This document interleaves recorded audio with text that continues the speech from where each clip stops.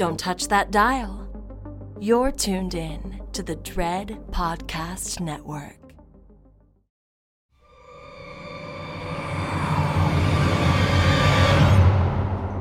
From Nice Guy Productions World Headquarters overlooking the glamorous San Fernando Valley, I'm Mick Garris, and this is the fun-size edition of Postmortem AMA, where you can ask me anything. And asking me the questions that you submit is none other than Producer Joe Russo. Producer Joe, how are you doing out there on the picket line? We had a big morale boost last week, Mick. Hollywood is shut down. Yep, the Screen Actors Guild went out. By the way, if you're in town and if you're going to Midsummer Scream in Long Beach on the 29th, we will be recording a live postmortem with actor and writer guests to be announced. But we would love you to join us down there in Long Beach on the 29th at 2:15. Yes, come say hi. And we'll be talking to them about the strike, about the first ever in 63 years dual SAG-AFTRA and Writers Guild of America strikes.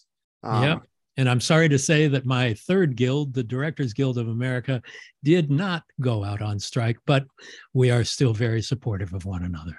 Yes, it was. I'm certain there are some members who are not super happy with the DGA negotiating committee at the moment, but I would claim myself among them, but we'll move on. Yeah. But you got a whole 2 weeks of work out of that new contract, so some of us did. Yeah. Some of them did. It's kind of wild. I mean, we're living in unprecedented times. It's a time of evolution, if not revolution. Absolutely.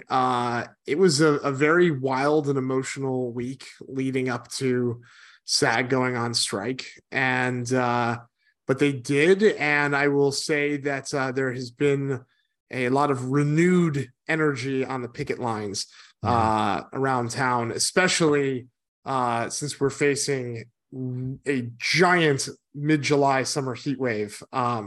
Yep. Yeah. It's been hot. Yep. Emotions are high and there's a lot at stake here, but yes.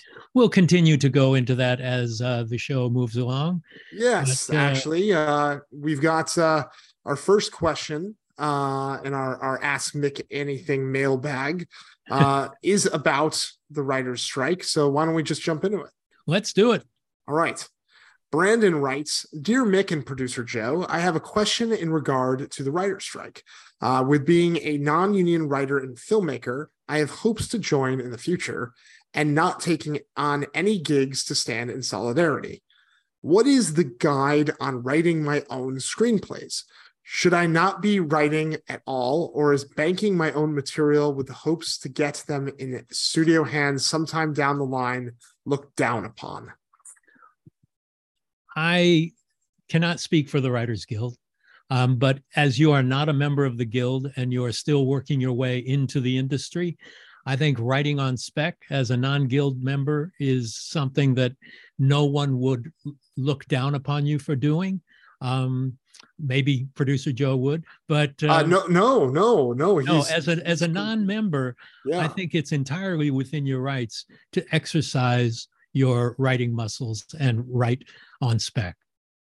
Yeah, no, we as members are also encouraged to write for ourselves and to write on spec during this time. So there's absolutely no reason that non-union writers couldn't do the same. I wish you well. The problem being like what happened on Masters of Horror, and when it turned into Fear itself, we had the first drafts for 13 episodes written by Guild writers.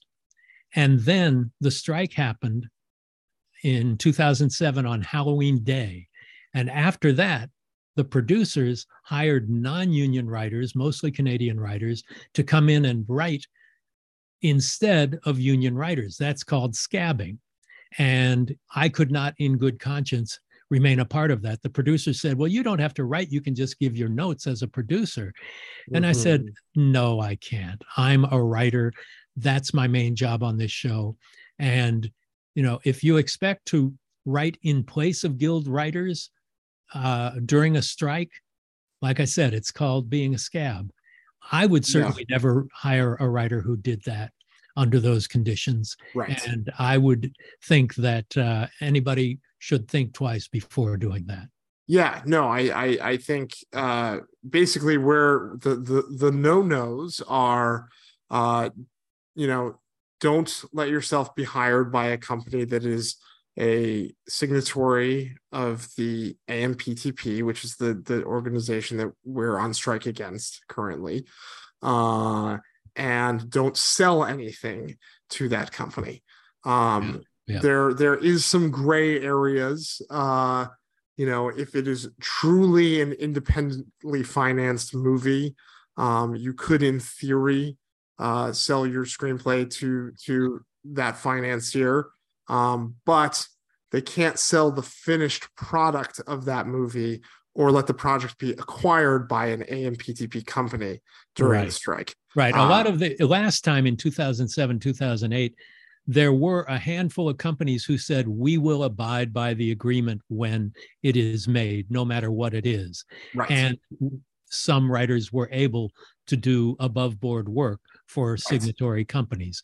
But the major studios are an alliance of motion picture and television producers. And they are on the same team facing off against the creatives. But, when in doubt, don't let yourself be hired and don't sell something during this time is a good rule of thumb. And check with the guild. Or chat with the guild and ask. But absolutely, 100%, you can write for yourself right now. That's what we're doing. That's what we're doing in hopes that someday this ends and we can try to sell that material then. And boy, when it ends, is it going to be tough to sell material because everybody's going to be flogging scripts. There is going to be a glut of content. So not only do you have to wait through the strike, you'll probably have to wait for that initial wave to die down too. The deluge, Yes. But that's the short and the skinny. We have another kind of interesting writer question that came in from John Twitch Marrows, who writes, I'm a big Stephen King fan. This is the right podcast for that. And have a personal affinity for his 2019 novel, The Institute. I would love to adapt it into a screenplay on spec, of course, and was curious how adaptation rights work. Is it safe to assume that if I don't submit it anywhere, I'm safe from copyright infringement? Well, you can do whatever you want to exercise your screenwriting muscles and to try and build your skills and do all of that. But you can't take it out anywhere. You can't give it to anybody to be seen. People pay Stephen King and his representatives. They make deals for minimum $1 million and usually more normally several $1 million to acquire rights to his books. So practice away. I think even King himself would encourage you to go ahead and do it, but you can't show it to anybody. I mean, it even as a writing sample, I'd be cautious of that because it could bite. You can use it as a writing sample, but you can, but it might create an uncomfortable situation. Sure. The only other, I think, avenue would be if you did find someone who loved it, have them approach King's reps and try to make a deal for it. I think that would be the pie in the sky best case scenario for it. But, which would be great. Yeah. But I mean, if you wanted to just write it to flex the muscles and show someone that you can write in that voice. I mean, there's plenty of people who write television episodes and exactly, spec episodes of things or spec biopics that they don't have the life rights to people. They're good writing samples under the right conditions. Exactly. And I certainly understand why you'd want to adapt The Institute. It's a terrific book. So, yeah, just keep your expectations in line, and don't peddle like you actually have the rights. I think is the best way to, safety move first. forward. Yeah. Absolutely. Staying in the Stephen King lane for a second. Gee, why would we do that? I don't know. Right. Lars writes, "Hi Mick, could you tell us how NBA legend Kareem Abdul-Jabbar got cast as Monster Shouter in The Stand?" Hi, Lars.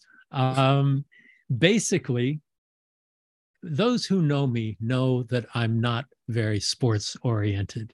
Now, what? I do know and did know who Kareem Abdul-Jabbar was, and I knew he was a basketball player, but I knew him mostly from his social and political activism. Right. But he was a friend of the producer, Richard Rubenstein, the executive producer. And so they talked about it. It was Rubenstein's idea, and he brought him in to do it. And I thought he was great. I thought he was terrific. But, as a sports figure, my line producer, Peter McIntosh, was just out of his mind with excitement about it because he's a big, big sports fan, especially basketball. And but it all came through Richard Rubenstein. And I had nothing to do with the casting of that part other than approving with enthusiasm. And then working with him was an interesting experience as well. But what made that interesting? Well, because he's a sports celebrity bigger than most people are on screen. Sure.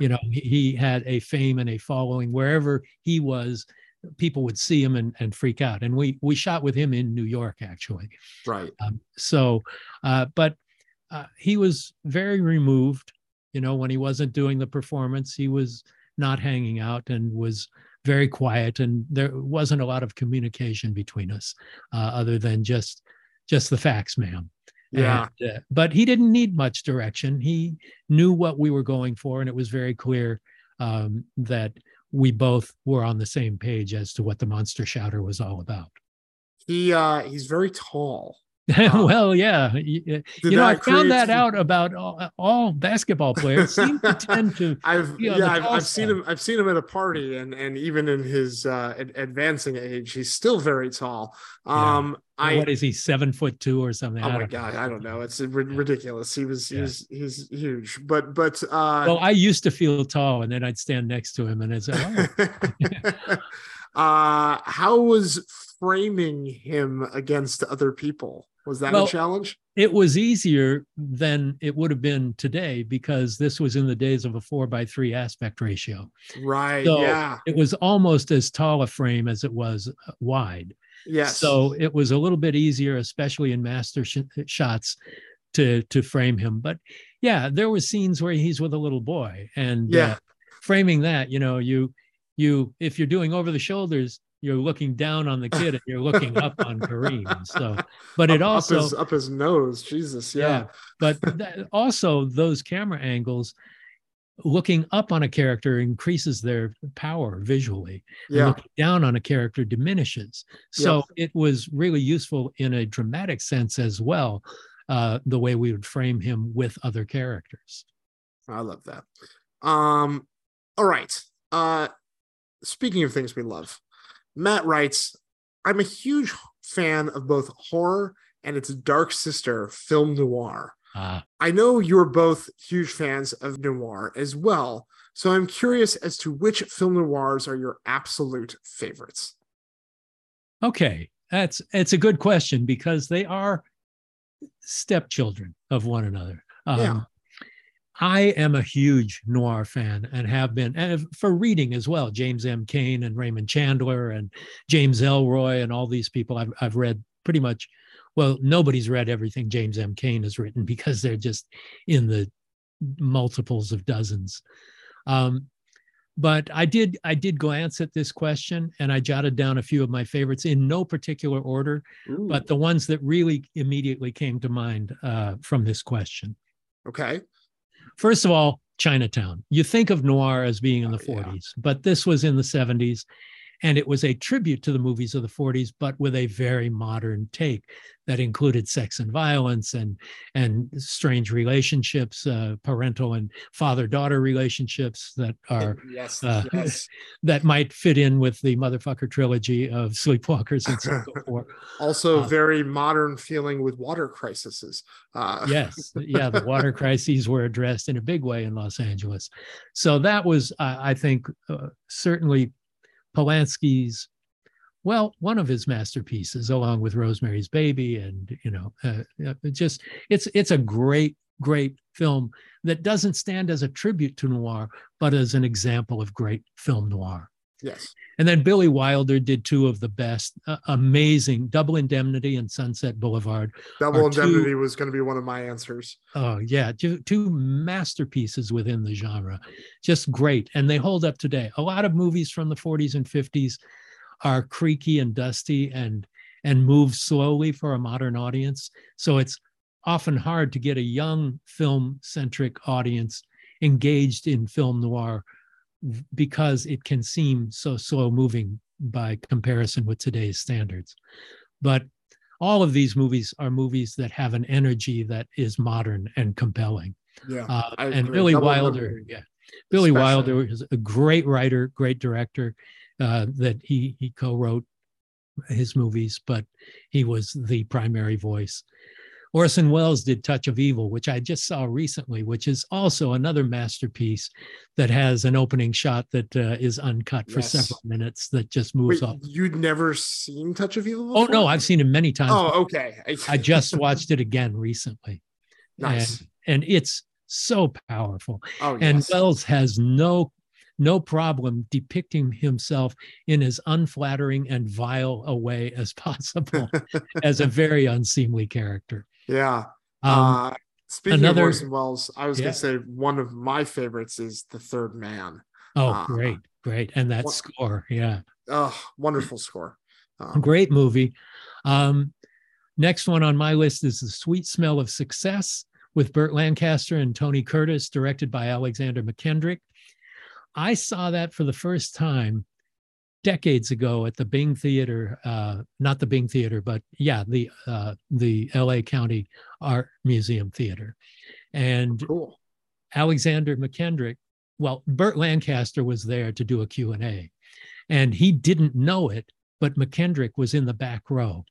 And he started blasting Alexander McKendrick, saying, he didn't really direct it, and was kind of bad-mouthing him at this screening. Oh, no. And then McKendrick kind of waved from the back row, and there he was.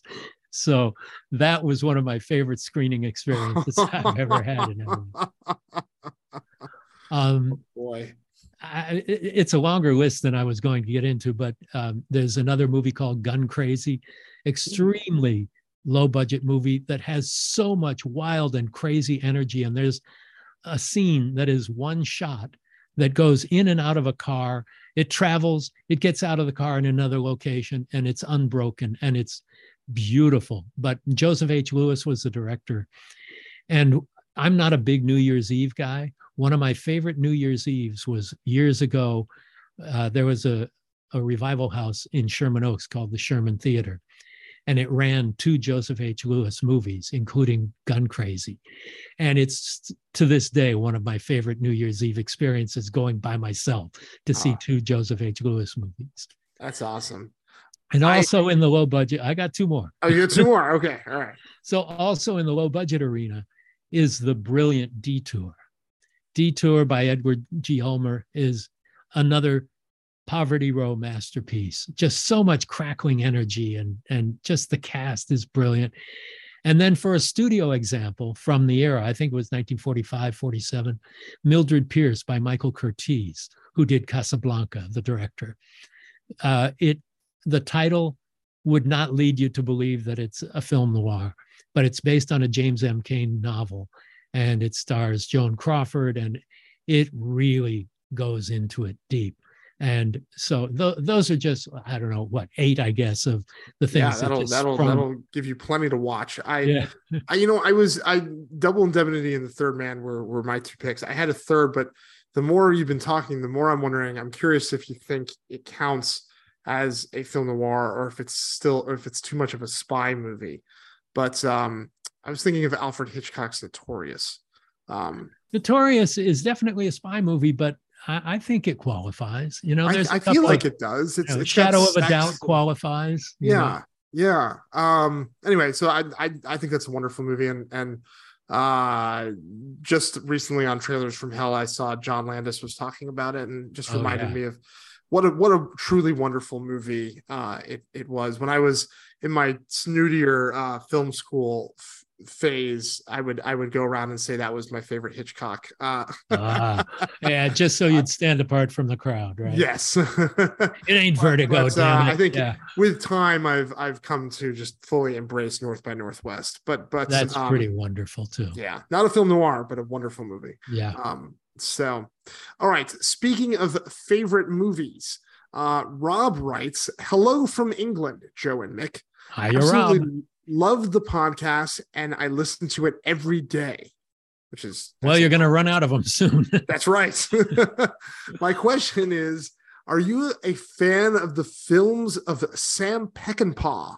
And if so, what are some of your favorites of his films? Well, I do like Peckinpah's work. Not all of it. And I'm not a huge Westerns fan, but Bring Me the Head of Alfredo Garcia was pretty spectacular. But my very favorite is a very controversial movie that remains controversial to this day and was remade, but not nearly as hard-hittingly. It's my pick too, Mick. Straw Dogs. The acting, Dustin Hoffman is so good in this. And I mean, it's just a really, really powerful film. And it's about rape and responsibility and revenge. And, you know, this is from the 1970s, but it is unflinching. It's incendiary, and it was then, and it still remains that. It may be even more incendiary now than it was. Oh my gosh, I can't even imagine. I mean, I guess I should rewatch it, but like post Me Too, thinking about all the where we are, you know, currently climate wise in terms of sexual politics and such. I bet it's an even harder movie to watch today than it was then. It is indeed. It's very powerful, and just coincidentally, I rewatched it sometime this year as well. Yeah, no, I mean, there's something very primal about watching a man get pushed to his limits. That is very emotionally compelling. Yeah. And if you haven't seen it, I would recommend it. I mean, it's certainly a thriller. It borderlines on home invasion horror, I would even argue. It does, but it's interesting because it's in the English hinterlands, and it's not an American truly a terrifying thriller. And if our fans have not seen it, I would seek it out. And it remains controversial, and with good reason. Yes. Almost as controversial, Sam writes, "I'm a huge fan of Masters of Horror. So many great horror directors participated in the series. However, two of my favorite horror directors were conspicuously absent, George Romero and Sam Raimi. I'm just curious if there was ever an attempt to involve them in the production, and if so, why they did not participate." Well, the answer is yes. And in fact, we came really close to Romero doing one. I had written an episode based on an original idea by Clive Barker called Heckle's Tale. And it ended up being directed by John McNaughton, who had done Henry, Portrait of a Serial Killer. Well, originally, because it is zombie-centric, it was going to be George. But George's schedule and hours never really worked out. We kept trying to make it work. He was doing Land of the Dead. There was a time where he was going to be doing a movie, and then when it was too late for us to schedule him in, the green light turned red and it fell apart. So he is listed on Heckle's Tale as George Romero Presents that episode. As far as Sam Raimi goes, Sam does what Sam does when he does it. He's wonderful, a brilliant guy, but always working. And he doesn't really work for anybody. He'll do an assignment for a studio, but makes it very much his own movie. Right. And I think the idea of him directing first of all, the time issue was never right. And the most difficult thing about Masters of Horror was once the train starts on the season, every 2 weeks we start a new show. Every Monday, a new director starts a new episode, and each of those slots has to be filled. Yes. And if somebody falls out, maybe we can get somebody last minute, but you have to plan on a date. And that was something that we just were never able to do. You know, Roger Corman almost directed one as well. That's right. And we came very close to that. In fact, Heckle's Tale was the same one. That was the trouble we always had when we were trying to sell Nightmare Cinema as a series. Was they looked at the list of directors we had who had said yes initially and said, like, wow, but you know, how many of these people are actually going to be available by the time we're ready to shoot? And that was luckily something you were able to, you know, bridge when you did Masters. It was not when we pitched Nightmare as a series, but that's ultimately why we did it as a movie. Right. And you know, once Masters of Horror got going, people came to us wanting to be a part of it because they saw that it was real. It was, we're giving great directors complete creative control. And so people wanted to experience that because you rarely get that. And that would have been the situation had we got Nightmare Cinema off the ground as a series. But who knows what the future. It's just a Rotten Tomatoes certified fresh movie. Yes. So, all right. Michael asks, there are a few episodes of Amazing Stories with horror elements. The credits say you're a story editor and sometimes writer, but who influenced the horror bits, you or Spielberg? Well, you know, it was Spielberg's show. Right. But I was really the only person who worked on the show that loved the horror genre as much as Stephen did. And Stephen...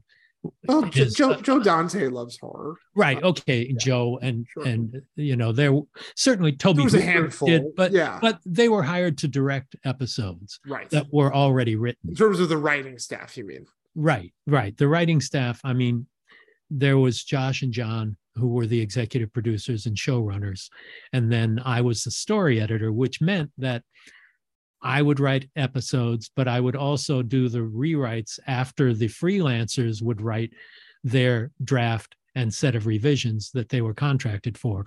And so they didn't have to pay them again to write additionally. I was on staff to do that as the story editor. But, you know, The Amazing Fallsworth was an idea of Stevens that was a horror story that I wrote the script for. Mirror, Mirror was an episode that was written for Martin Scorsese, originally by Joe Minion. And it was not really a shootable script for our schedule and for the format of the show. And I did a page 1 uncredited rewrite. Most of the horror stuff you see in the show, I had a hand in one way or another. But Stephen is a huge horror fan and once told me, and I think I've said this on the show before. It bears repeating. Yeah, he said to me, you should hear some of the ideas I've had that make David Cronenberg seem like Walt Disney, but I can't do them because of who I am and how I'm perceived to be. And I thought to myself, and I know I've said this before to you, is Stephen, that's exactly why you can do those things. Yeah. But there were expectations of him that would have really not been the best situation for him to do. I get it. I mean, look, one of the great failures of Quibi was that we did not get the Steven Spielberg horror anthology that he was supposed to do for the platform. Which, you know, maybe we would have seen some of those ideas come to pass finally. I would love to have seen that. But, you know, Jaws and Poltergeist are 2 of the best horror movies ever. They sure are. And he only directed one of them. Yep, but was very involved and wrote the shooting draft for the other. Yep. Anyway, just clarifying for all those that still need it. All right. Well, let's talk about something else that you wrote that just had a big birthday. A birthday? By golly. Yes. happy 30th anniversary to your Halloween classic, which was released in the middle of summer. Yes. Hocus Pocus. Yep. 30th anniversary. It was very weird. A weird marketing choice by the geniuses at the Disney company. It was so funny. I was thinking about it yesterday on the actual anniversary, and I went to go look up the home video release date because I was like, well, surely they had it out by Halloween on home video. Once bitten, twice shy, right? Yeah. No, January 1994. And why not miss both Christmas and Halloween? I mean, it's literally it became a classic in spite of Disney almost. Yep. In spite of. They have seen the fruits of their labors. Well, they've seen the fruits of your labors. I didn't want to put it that way, but I'm happy you did. No, I haven't, but that's another story. Well, yes, that's another story for another day, but they're working on it. Things are looking good. Yeah. So I guess what I just really wanted to talk about was, how does it feel to have been responsible for something that is such a seminal staple of arguably the biggest holiday of the year?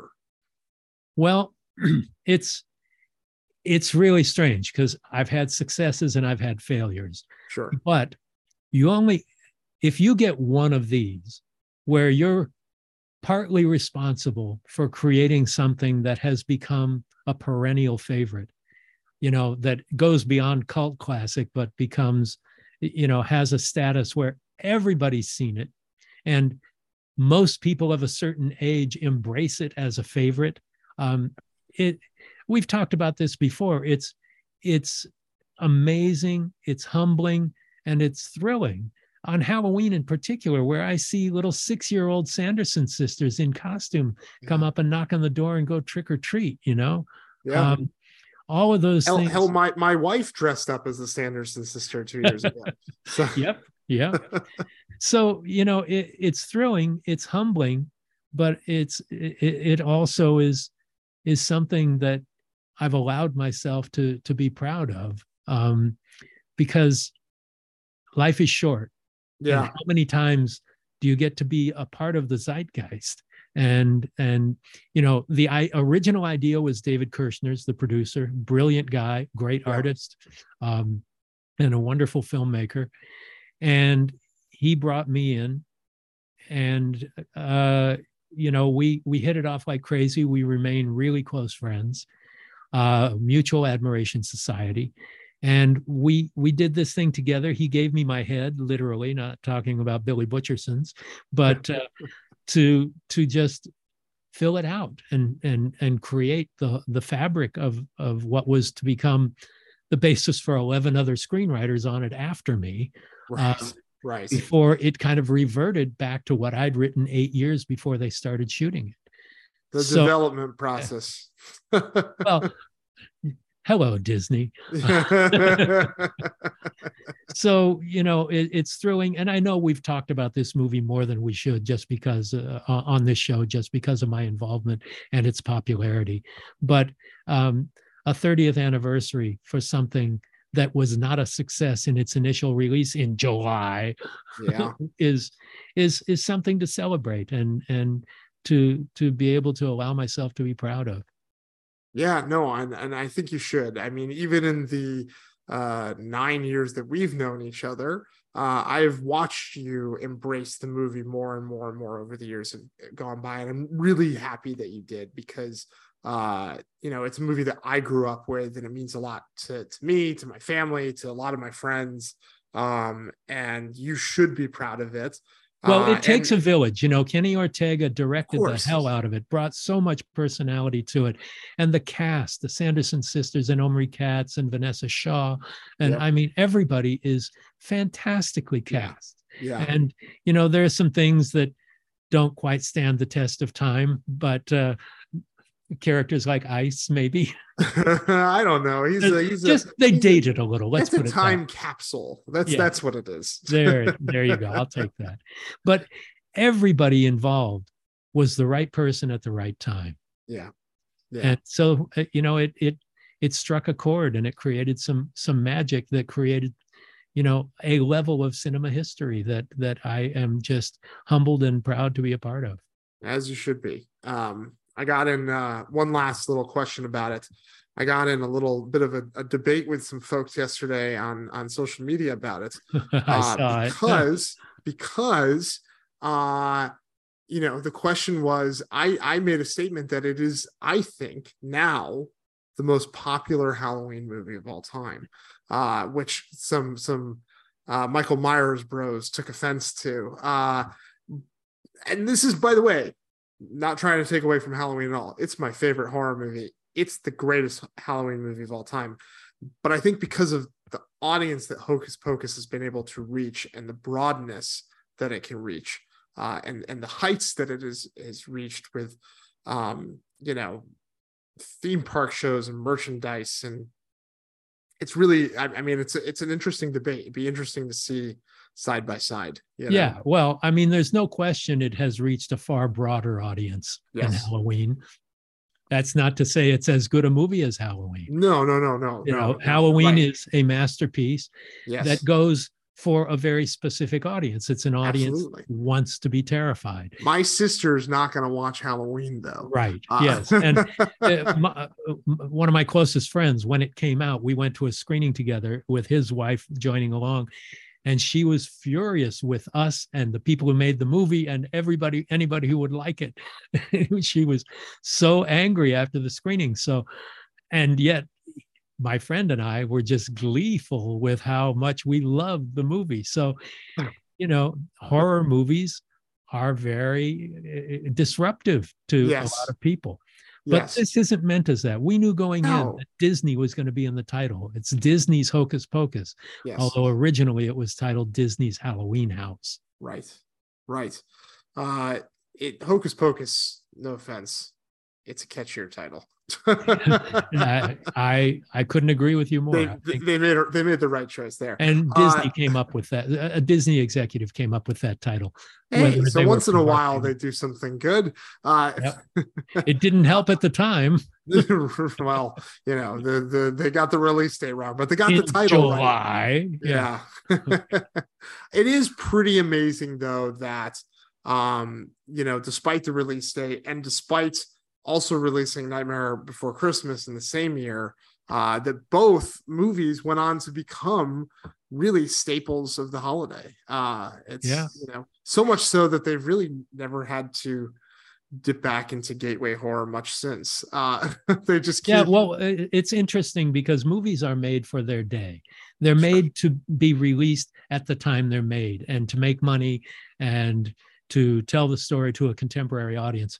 For any movie to last 30 years and still be in the front of the public consciousness is an achievement worth celebrating. I agree. So congratulations. Thank you. Happy 30th to Hocus Pocus. I hope some people watched it in the middle of summer. I'm going to wait till Halloween. Well, Freeform will probably be showing it every day of October again. So that's right. So, congratulations again, Mick. Thank you for another wonderful Ask Mick Anything. And thank you, producer Joe. And let everybody know how they can get their questions to us. But beforehand, again, anyone who wants to express their opinions on the show on Apple Podcasts or wherever you get your podcasts, if you want to rate and review us, it really helps us a lot and we'd really appreciate it. Yeah. And also come see us on the 29th down in Long Beach at Midsummer Scream. We'd love to say hi to you. You can send your future questions to our email, askmickanything@gmail.com, or you can find us on the social medias. Mick is at Mick Garris PM on Twitter and Instagram, and now Threads, if you can figure out how to use it. I haven't posted anything on Threads yet, but we're there. You can find me at Joe Russo Tweets on Twitter, at Joe Russo Graham on Instagram and Threads. And yeah, send us some questions and we'll ask him next time. Thanks a lot, Joe. Thanks, everybody. Thanks, Mick. Thank you for listening to Postmortem with Mick Garris. Download new episodes every Wednesday or subscribe on Apple Podcasts, Spotify, or your favorite podcast app. Postmortem with Mick Garris is produced by Mick Garris and Joe Russo. Our sound engineer is Christopher Leon Price. Our announcer is Jeff Gelb. Our graphic designer is John Holland. And our theme was composed and performed by Bill Burney with additional music by John Jasensky. If you're enjoying our show, please take a moment to rate and review us wherever you get your podcasts. Thank you for listening to the Dread Podcast Network.